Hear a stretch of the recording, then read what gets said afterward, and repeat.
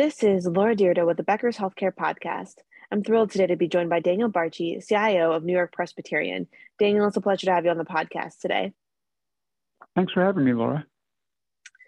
Now, I know we've got a lot to talk about, so let's dive right in. Could you tell me more about the $15 million investment that New York Presbyterian has made in developing AI tools for cardiovascular care? Tell me about that investment and why it was so important for the system to make it now. Sure, I'm glad to.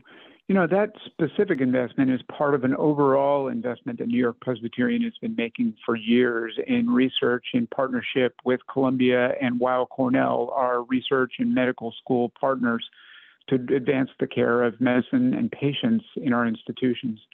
So more recently, we determined that what we wanted to do was focus not only on traditional approaches to research, but to leverage the capabilities not only of Columbia and its medical school, but Columbia University, and not just Weill Cornell Medicine, but Cornell and Cornell Tech, their engineering departments, their business departments, their computer science departments.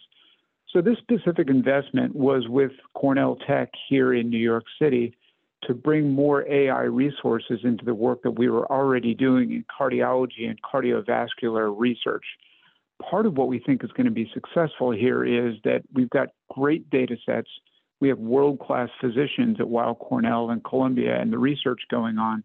And then bringing the Cornell Tech AI to bear on the data sets is one way we could advance the kind of care that we're doing here. Absolutely. I think that's a really great point. And, it's just so interesting to hear about all the opportunities that are available in data technology right now and really seeing how that digital transformation is advancing. So when you look at what it took to build this program and obviously your partnership with Weill Cornell, as well as the years of time and effort, energy that went into it, what has been some of the most rewarding things throughout that process? How were you able to build and develop the technology needed to get to this point? Well, I think it's important to recognize that this is just one piece of a much larger infrastructure and body of work that's going on. Columbia, Weill Cornell have been doing research for years. They are national leaders in NIH funding and advances in medical care. The number of advancements and firsts that came out of the work that's happened over the past 100 years is just incredible. But interestingly, if you look back 100 years, that's a lot of the foundation here.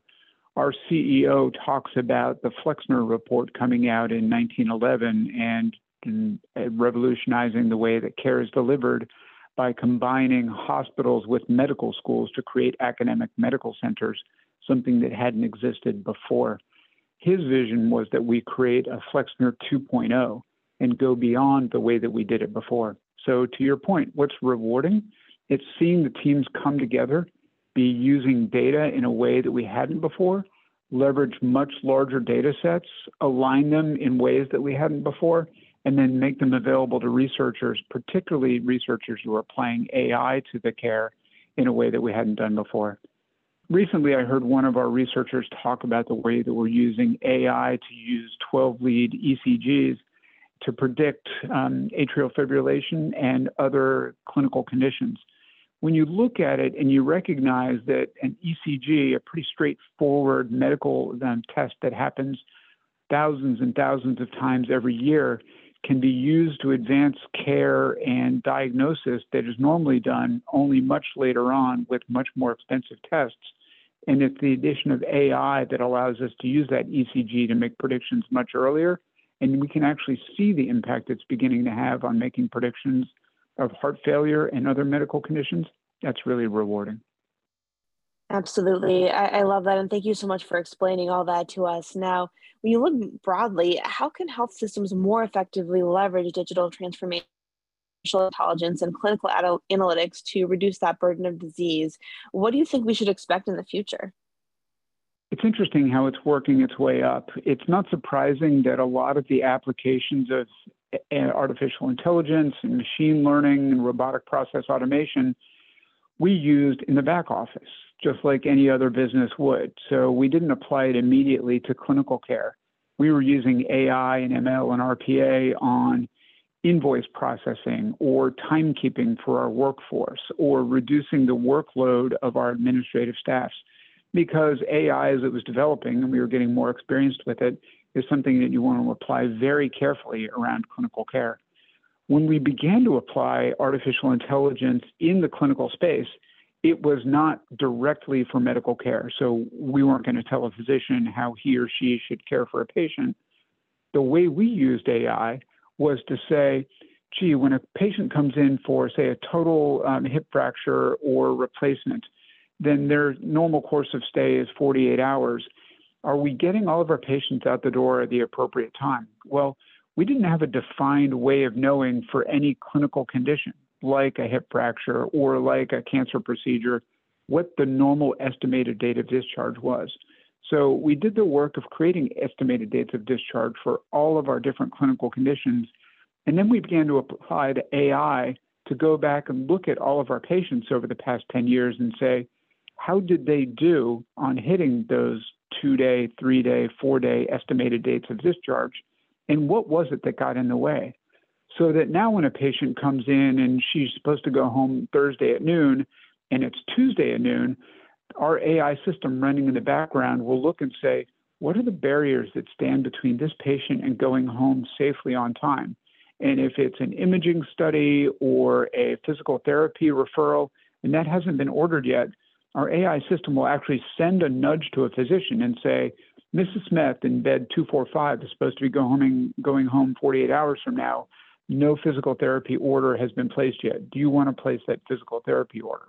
And what's the physician going to say? Well, of course, I was going to get around to it. I'm busy. I just haven't had a chance to. Let's go ahead and place that order. So our AI application was not so much, this is how you should care for a patient. It was improving the whole process of care and just making suggestions. Now, however, we're starting to apply AI to the clinical space and saying, let's take the imaging study that we've done, apply AI, and get better insights so we can provide care earlier. So it's kind of the way that we've seen AI grow from something which was purely administrative to something running in the background to something where it's really stepping up and being part of a clinical care and research team now. Absolutely. What an interesting evolution for all of that technology and really to integrate into the clinical space. And I'm definitely excited to see how everything is going to make a really big impact on patient care. How do you see technologies growing and developing in that way? What technologies are truly needle moving as you're thinking about improving patient outcomes? You know, Laura, when you ask that question, I'm reminded of the phrase, what's the best camera in the world? And it's the one you have in your hand when you need to take a picture. So the best technologies, the ones that are moving the needles, are not the ones that are 2 years out, which may give us cutting edge insights. It's the tools that we use day in and day out. So would all of our physicians like to have great advanced learning tools that give them the precise data that they need at the moment? Sure. You know what's better every day? An integrated system that gives them the data that they need in the moment. It's not having to search for 2 minutes to find an imaging study so they can have a consultation with the patient or one of their colleagues. It's instantaneously getting lab results or moving to digital pathology so all of the information is in front of them. So I'm kind of avoiding your question, and I'm not calling out a specific piece of technology. I'm more pointing out that it's probably not the technology itself. It's which technology we apply and how we standardize it and make it work well that's really important for physicians and nurses. And those are the tools that help them improve care, reduce things like catheter-associated urinary tract infections by getting alerts and alarms, and making decisions in care day in and day out in the way that they need to provide the care. I really appreciate you calling that out because I think you're right. Definitely having something that's available that really makes it easier for doctors and nurses to do their job certainly is so important to the overall healthcare system and how care delivery evolves. Now, when you look at New York Presbyterian, has there been anything that you were able to implement for the caregivers that they really appreciate and has gone really well? One of the things that I found surprising but is working well is the ability to do secure instant communication, so secure chat. So by working it into our advanced EMR and having that embedded feature and allowing physicians to collaborate and communicate and text one another securely in real time, it's really decreased the number of times they need to pick up the phone or a nurse needs to walk down the hall to ask a colleague a piece of information. We now send more than 300,000 secure chats every day in our health system. So that's 300,000 times somebody didn't pick up the phone or walk down the hall. And getting the ability to coordinate in real time to provide care or cover from one another in emergency situations, and that alerting is important. Back to my point earlier about not exciting technology, but core technology that works well. One of the things that we've done here is give every one of our care team members a mobile device. So every one of our nurses, physicians, fellows, researchers, phlebotomists, transporters, every one of them has a mobile phone that we've given them so that they care for the patient using the tool in real time at the patient bedside and communicate with one another. And by giving everybody a mobile phone that they take home at night, they charge, they clean, they keep, it has that responsibility of the device in their hand, giving them the information that they need and accessing all of their peers to provide the care.